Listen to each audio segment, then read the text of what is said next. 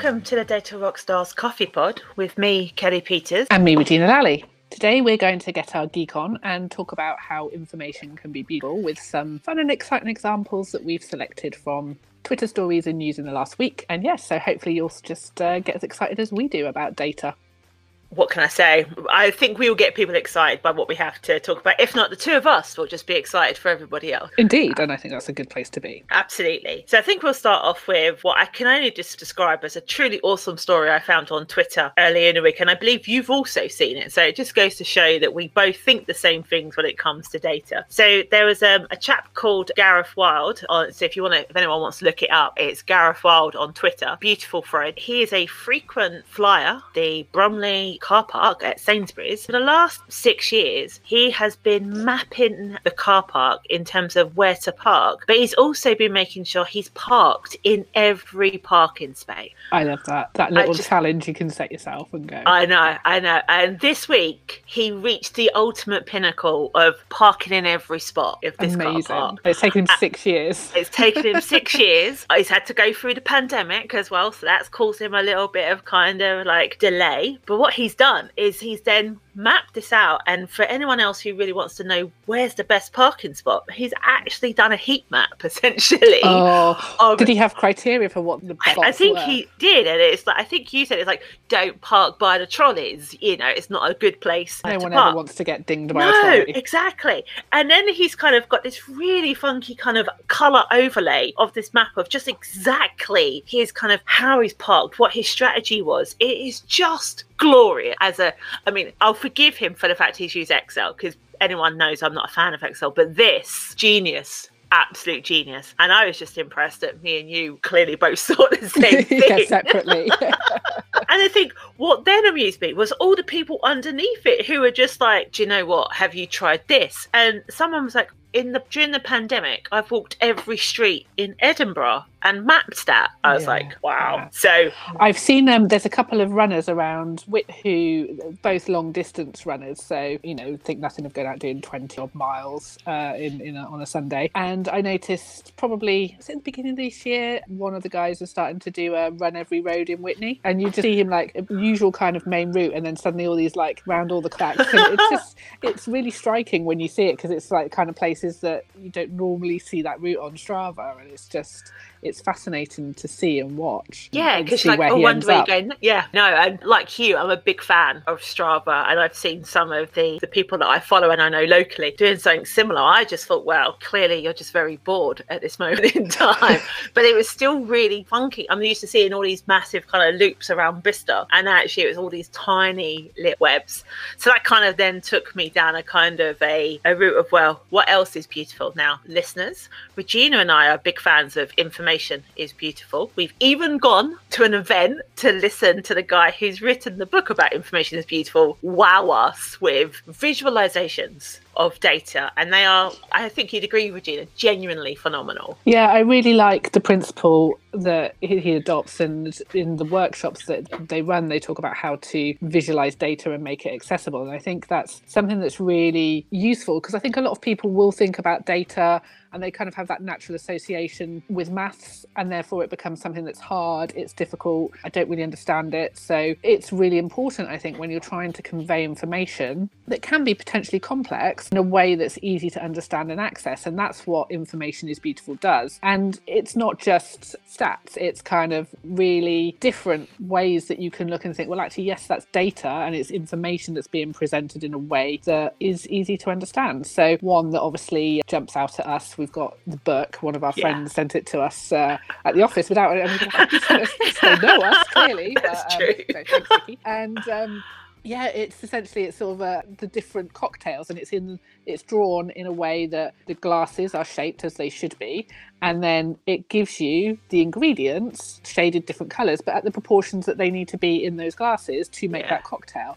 And it's so simple, but actually it's really pleasing visually, and it is data, it's information, it's volume, it's amount, it's how it should be spread about. but it's presented in a way that you just look at and you know what it is. And I think that's a real challenge for analysts and people who are looking to present data, is how to make information that's complex potentially accessible to as many people as possible so that they can understand it. Absolutely. I kind of went on to the Information is Beautiful website, and we're also fans of flying and also fans of air crash investigation. So you're giving away all our secrets today. Today you're getting to know Team Data Basics. So there's a map of reduce your odds of dying in a plane crash, and it's called Final Destination. How genius is that? I love that. That is incredible. I have to look that one up. I haven't seen it.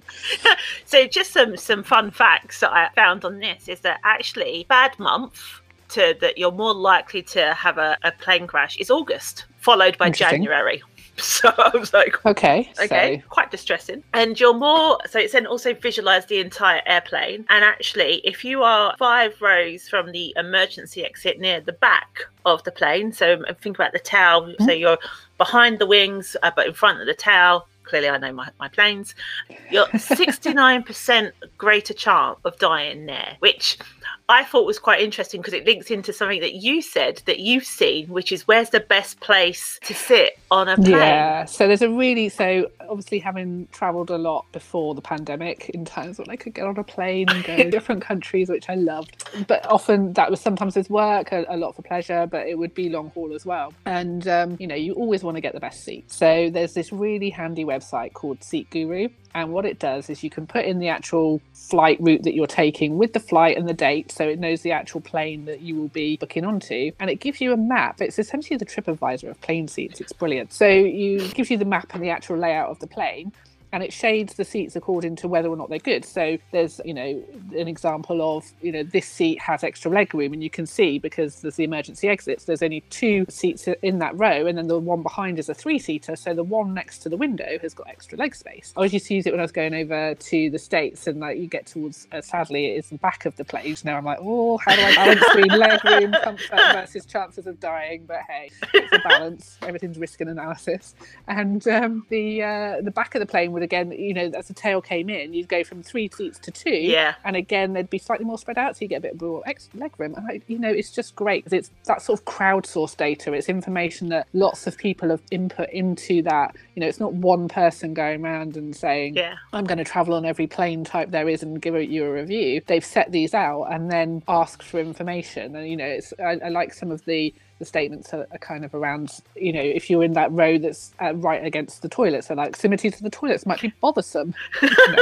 I love that language. I know, and the chairs don't recline as much, and these are all things that people will find important when they're travelling, particularly if you're going to be on a plane for a long time. And just bringing all that information together from lots of different people, you're then able to present something that's useful to everybody else that they can then use to inform their decisions about where they're going and what they're doing. And I think there's fairly number of examples of things like that coming to fruition in the internet, and this idea of bringing crowds information together and crowdsourcing. Absolutely. And then I think if we then bring it into the kind of the world that we work in, but still on the Information is Beautiful website, they have the kind of the top 500 password visualized. It's just genius. You look at it and you're like, wow, you can see people's names, you can see states in America, you can see, random combinations of numbers, and then you see test 1, 2, 3 quite large, it starts to make me twitch. And then you see Bond 007. Clever. Yeah. And it's a really, like you said, it's a fantastic way to convey a message that whilst it's fun, there is an underlying message that we're trying to get to people. So I think we've come across today are incredibly passionate about the fact that data can be used in a way that can convey a story. And I think that's really great. And I'd like to see a lot, and I think we are seeing more of it, but I'd like to see a lot more of it rather than just seeing tables of ones and zeros. Really think about how can you present something in a way that's visually appealing, but actually it's telling a story based on data. I mean, that's just amazing. And I think it's probably something that's maybe come a little bit more to light in the last year, I think, and maybe this is just me, but I think with the coronavirus pandemic and the kind of the daily information that we get about cases, deaths and all that, the framing around it, around what the definitions are. If you look on, I'm will look daily on the BBC website to see the shading that West Oxfordshire has. You know, today very excited because it's gone down to the lowest shade. There's only 8 cases per 100 in West Oxfordshire, and you kind of like, but when you,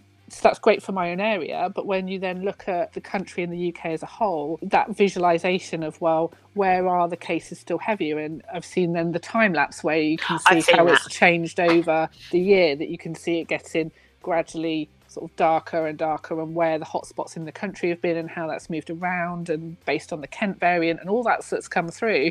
And then it gets lighter as we're in lockdowns, and then it just really shows you how it's moved around the country and where those difficult areas have been. And I think, again, helps that understanding of what's happened and what we're all going through. And the kind of trend graphs and things like that, everything just kind of, I think it's been much more in our faces because it's something that we're interested in, because it genuinely affects us every single day. And I think hopefully more people have found it interesting and got to understand what that data means, and then think about maybe how that can find out other information that could be useful to them or relevant to them in a similar way. Yeah, there's a really great visualization that does it for the entire world. It shows you kind of the little spots, and then it shows the spots getting bigger, and you can see it over time, and then you can see it shrinking again, and then you suddenly see the whole of Europe going red, you know, from April onwards, and then it kind of reduces down. So whilst you may not want to look at the numbers, you might just need to look at a 2-minute video that just shows the last 12 months of the spread of the pandemic, which is based on information. And it's really quite powerful. And I think that's the beauty, isn't it? There's so much that goes behind it in terms of numbers, data collecting, what it all means. And this happens all the time. I think I was having a conversation yesterday where somebody sort of made a comment to say, oh, you know, they don't normally track flu numbers. It's like, well, they do. Public Health England will monitor flu, GPs and so on, and just to see what the prevalence is.